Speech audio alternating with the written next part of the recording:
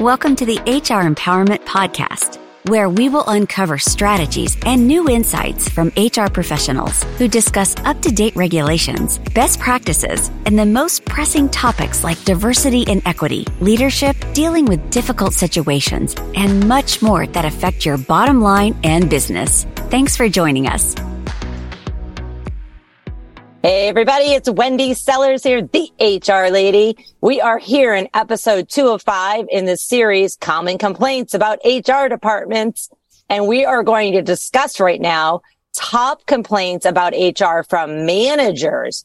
What do we have, JC? Oh, there's some big challenges on the table. And I think that Ms. Wendy today, the HR lady, is going to have a few solutions for you or suggestions on how to solve those.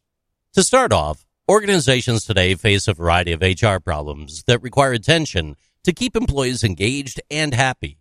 Employee engagement is a key part of the overall success of your organization. And 71% of executives agree with that, believe it or not. 71%? Yikes. No, that's good. That's a good thing. It is a good thing. I feel like the past a couple years, specifically because of COVID and all the laws and everything that has been challenging, that HR has risen to the top. Finally, we finally have a seat at the table, and like a real seat at the table. The problem that I do encounter, and I have a feeling is what we're going to discuss, the same complaints about HR from managers, is not all HR people are true HR people. They're wearing the title. They were shoved into a role, maybe not necessarily voluntarily. And they, people think that HR is paper pushers. We already discussed in episode 1 that many people think that HR is a puppet of the executives. And in some cases that might be true. So for my listeners, our listeners today, please don't be that person. We need you to really understand what HR is, and making sure you're not being old schooled HR, which means if you're mostly pushing paper, let's go ahead and use technology and fix that a little bit. And, we should not be afraid of technology, even AI and chat GPT, which we could talk about another time because it's so cool. Also frightening, but we're going to be doing a podcast on that soon as well. Aren't we, JC? Oh, absolutely. Talking about the employee engagement, Wendy, it is a big problem of a lot of organizations as they continue to adjust to remote work and the new normals nowadays. And according to a study by SHRM, it could actually cost between $30,000 and $45,000 to find and train a new manager who makes $60,000 a year. And this makes employee retention even more important. So when we're thinking about employee engagement, there's a lot to factor in there. Yeah, I find instead of employee engagement, we have disengagement. And, I want to talk about that a little bit, because what does that mean? There's all these keywords people throw out and everything, and there's always a new keyword every couple months. And we're like, what the heck is going on here? But how do I know my employees engaged? First of all, are they showing up to work? Are they doing their job? Are they doing the bare minimum? Are they going above and beyond? I know me personally, COVID drained me. The COVID era, all we did was work. And I even was just posting a bunch of articles on my social media, and they'll be posted shortly as well, that there's all these articles out about disengagement. And it's saying during the beginning of COVID, people were actually more engaged than they've ever been. And I think it's because people were trying to just hold on to something. The world is shaky. Nobody knows what's going on. Kids are at home. We're at home. There's all these rules going on. And a lot of people turn to work to dive in. And then they kept doing that, and they kept doing that, and they kept doing that. And now 2023, they're like, whoo, I need a break, man. Doesn't mean they're quitting. Doesn't mean they're not they're not doing their job, but maybe they're not working the 60, 70, 80 hours they were before. Maybe they're not putting at 125%. I think most business owners would be happy if their employees even put in 70%. We don't need to be running 100% all the time. We need to make time for that chit chat and that small conversations. And when you have those conversations at work, that it's not always work, where you're talking to your fellow coworkers virtually or in person, you get to engage them and you get your employees to care about each other again. And when you care about each other, what do you want to do? You want to help them, right? Exactly. It's really what it sounds like. What you're describing is basically reinforcing and creating a solid brand for your company in a way. Yeah, an internal culture that says we like you as a human being. Yes, we like you as an employee, but we care about you as a human being. These are all of our benefits, all of our tools, all of our employee assistance programs. And by the way, when we have these conversations and we jump into meetings at work, we're going to allow for chit chat and for people to get to know each other so that, you know, you feel more connected and you want to help your coworker versus just turning off your computer or clocking out and walking out the door. So folks, listen to this. You know, when your employees are complaining that they feel like a widget or, you know, a cog in the wheel, they need to feel like a human and feel valued at the organization. And that takes time, and time is money. Absolutely it is. And employees do respect and value regular check-ins, training refreshers, and mentoring programs from the onboarding process all the way through their time in employment. According to a study by the World Economic Forum, 76% of employees feel burned out at work, and 28% of those people who feel burned out feel it very often or always, Wendy. And many of those people are managers. I think, you know, we've put, I'm not going to say I think, I know, the past couple years and even before that, we've put so much on managers to help employees, like I just said, but then we forget to take things off of managers.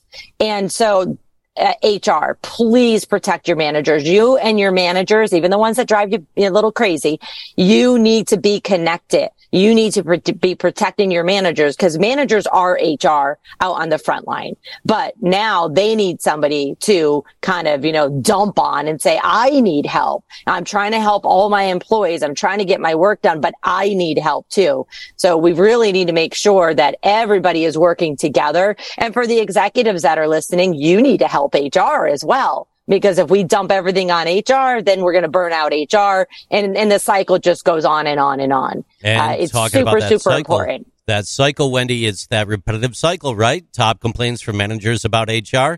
According to a study by Harvard Business Review, 40% of people who receive poor training leave their jobs within the first year. Managers recognize this, and it is a complaint of theirs about learning and development within HR.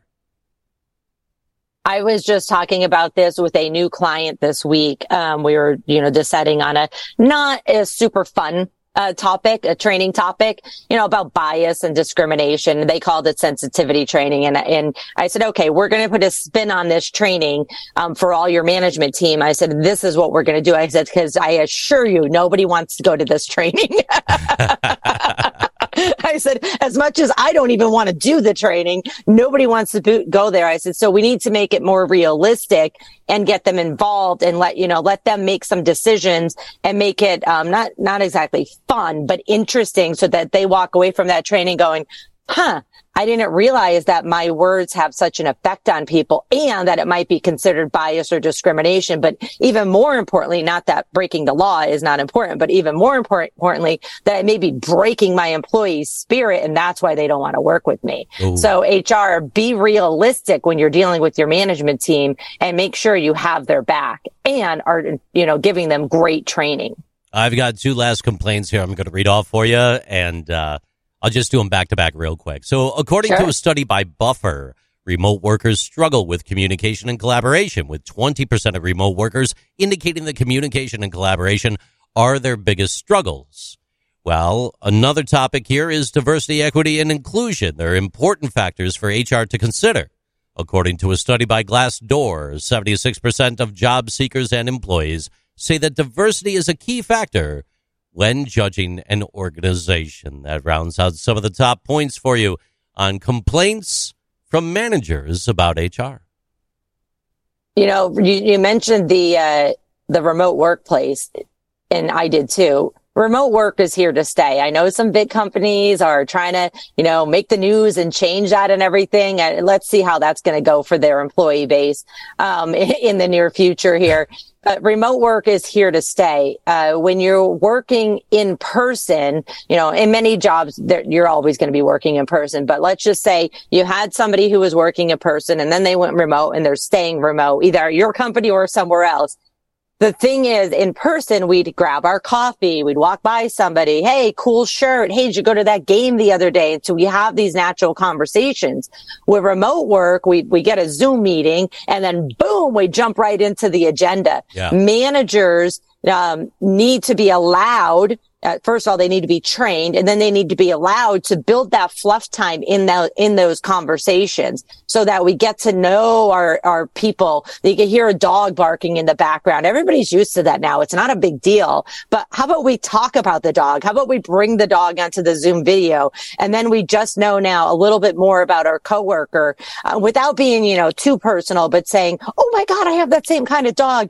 And now you connect as a human being and you're like, all right, I want to help that person. So HR, help your managers build extra time into their day, specifically just to, form relationships with their employees, which means I can't stress this enough. This is the second time I'm going to say it. You need to help managers take things off of their schedule, which means you might need to hire somebody else, maybe implement a technology system that helps them do their job a little bit easier so they're not writing a 7-page report.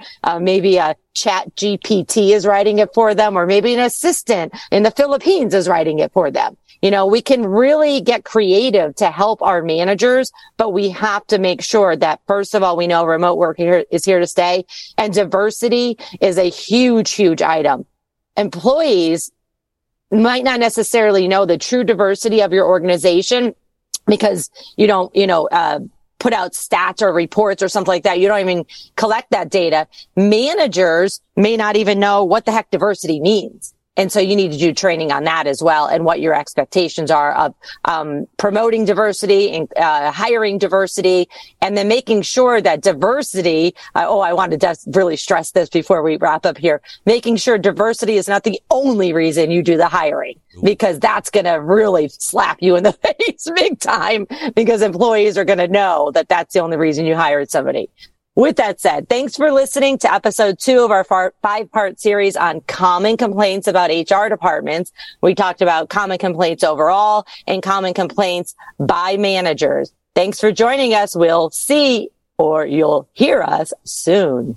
Thank you for joining the HR Empowerment Podcast, brought to you by Aurora Training Advantage. We hope you've gained new insight and strategies to navigate the HR profession. We look forward to you joining us again on the HR Empowerment Podcast.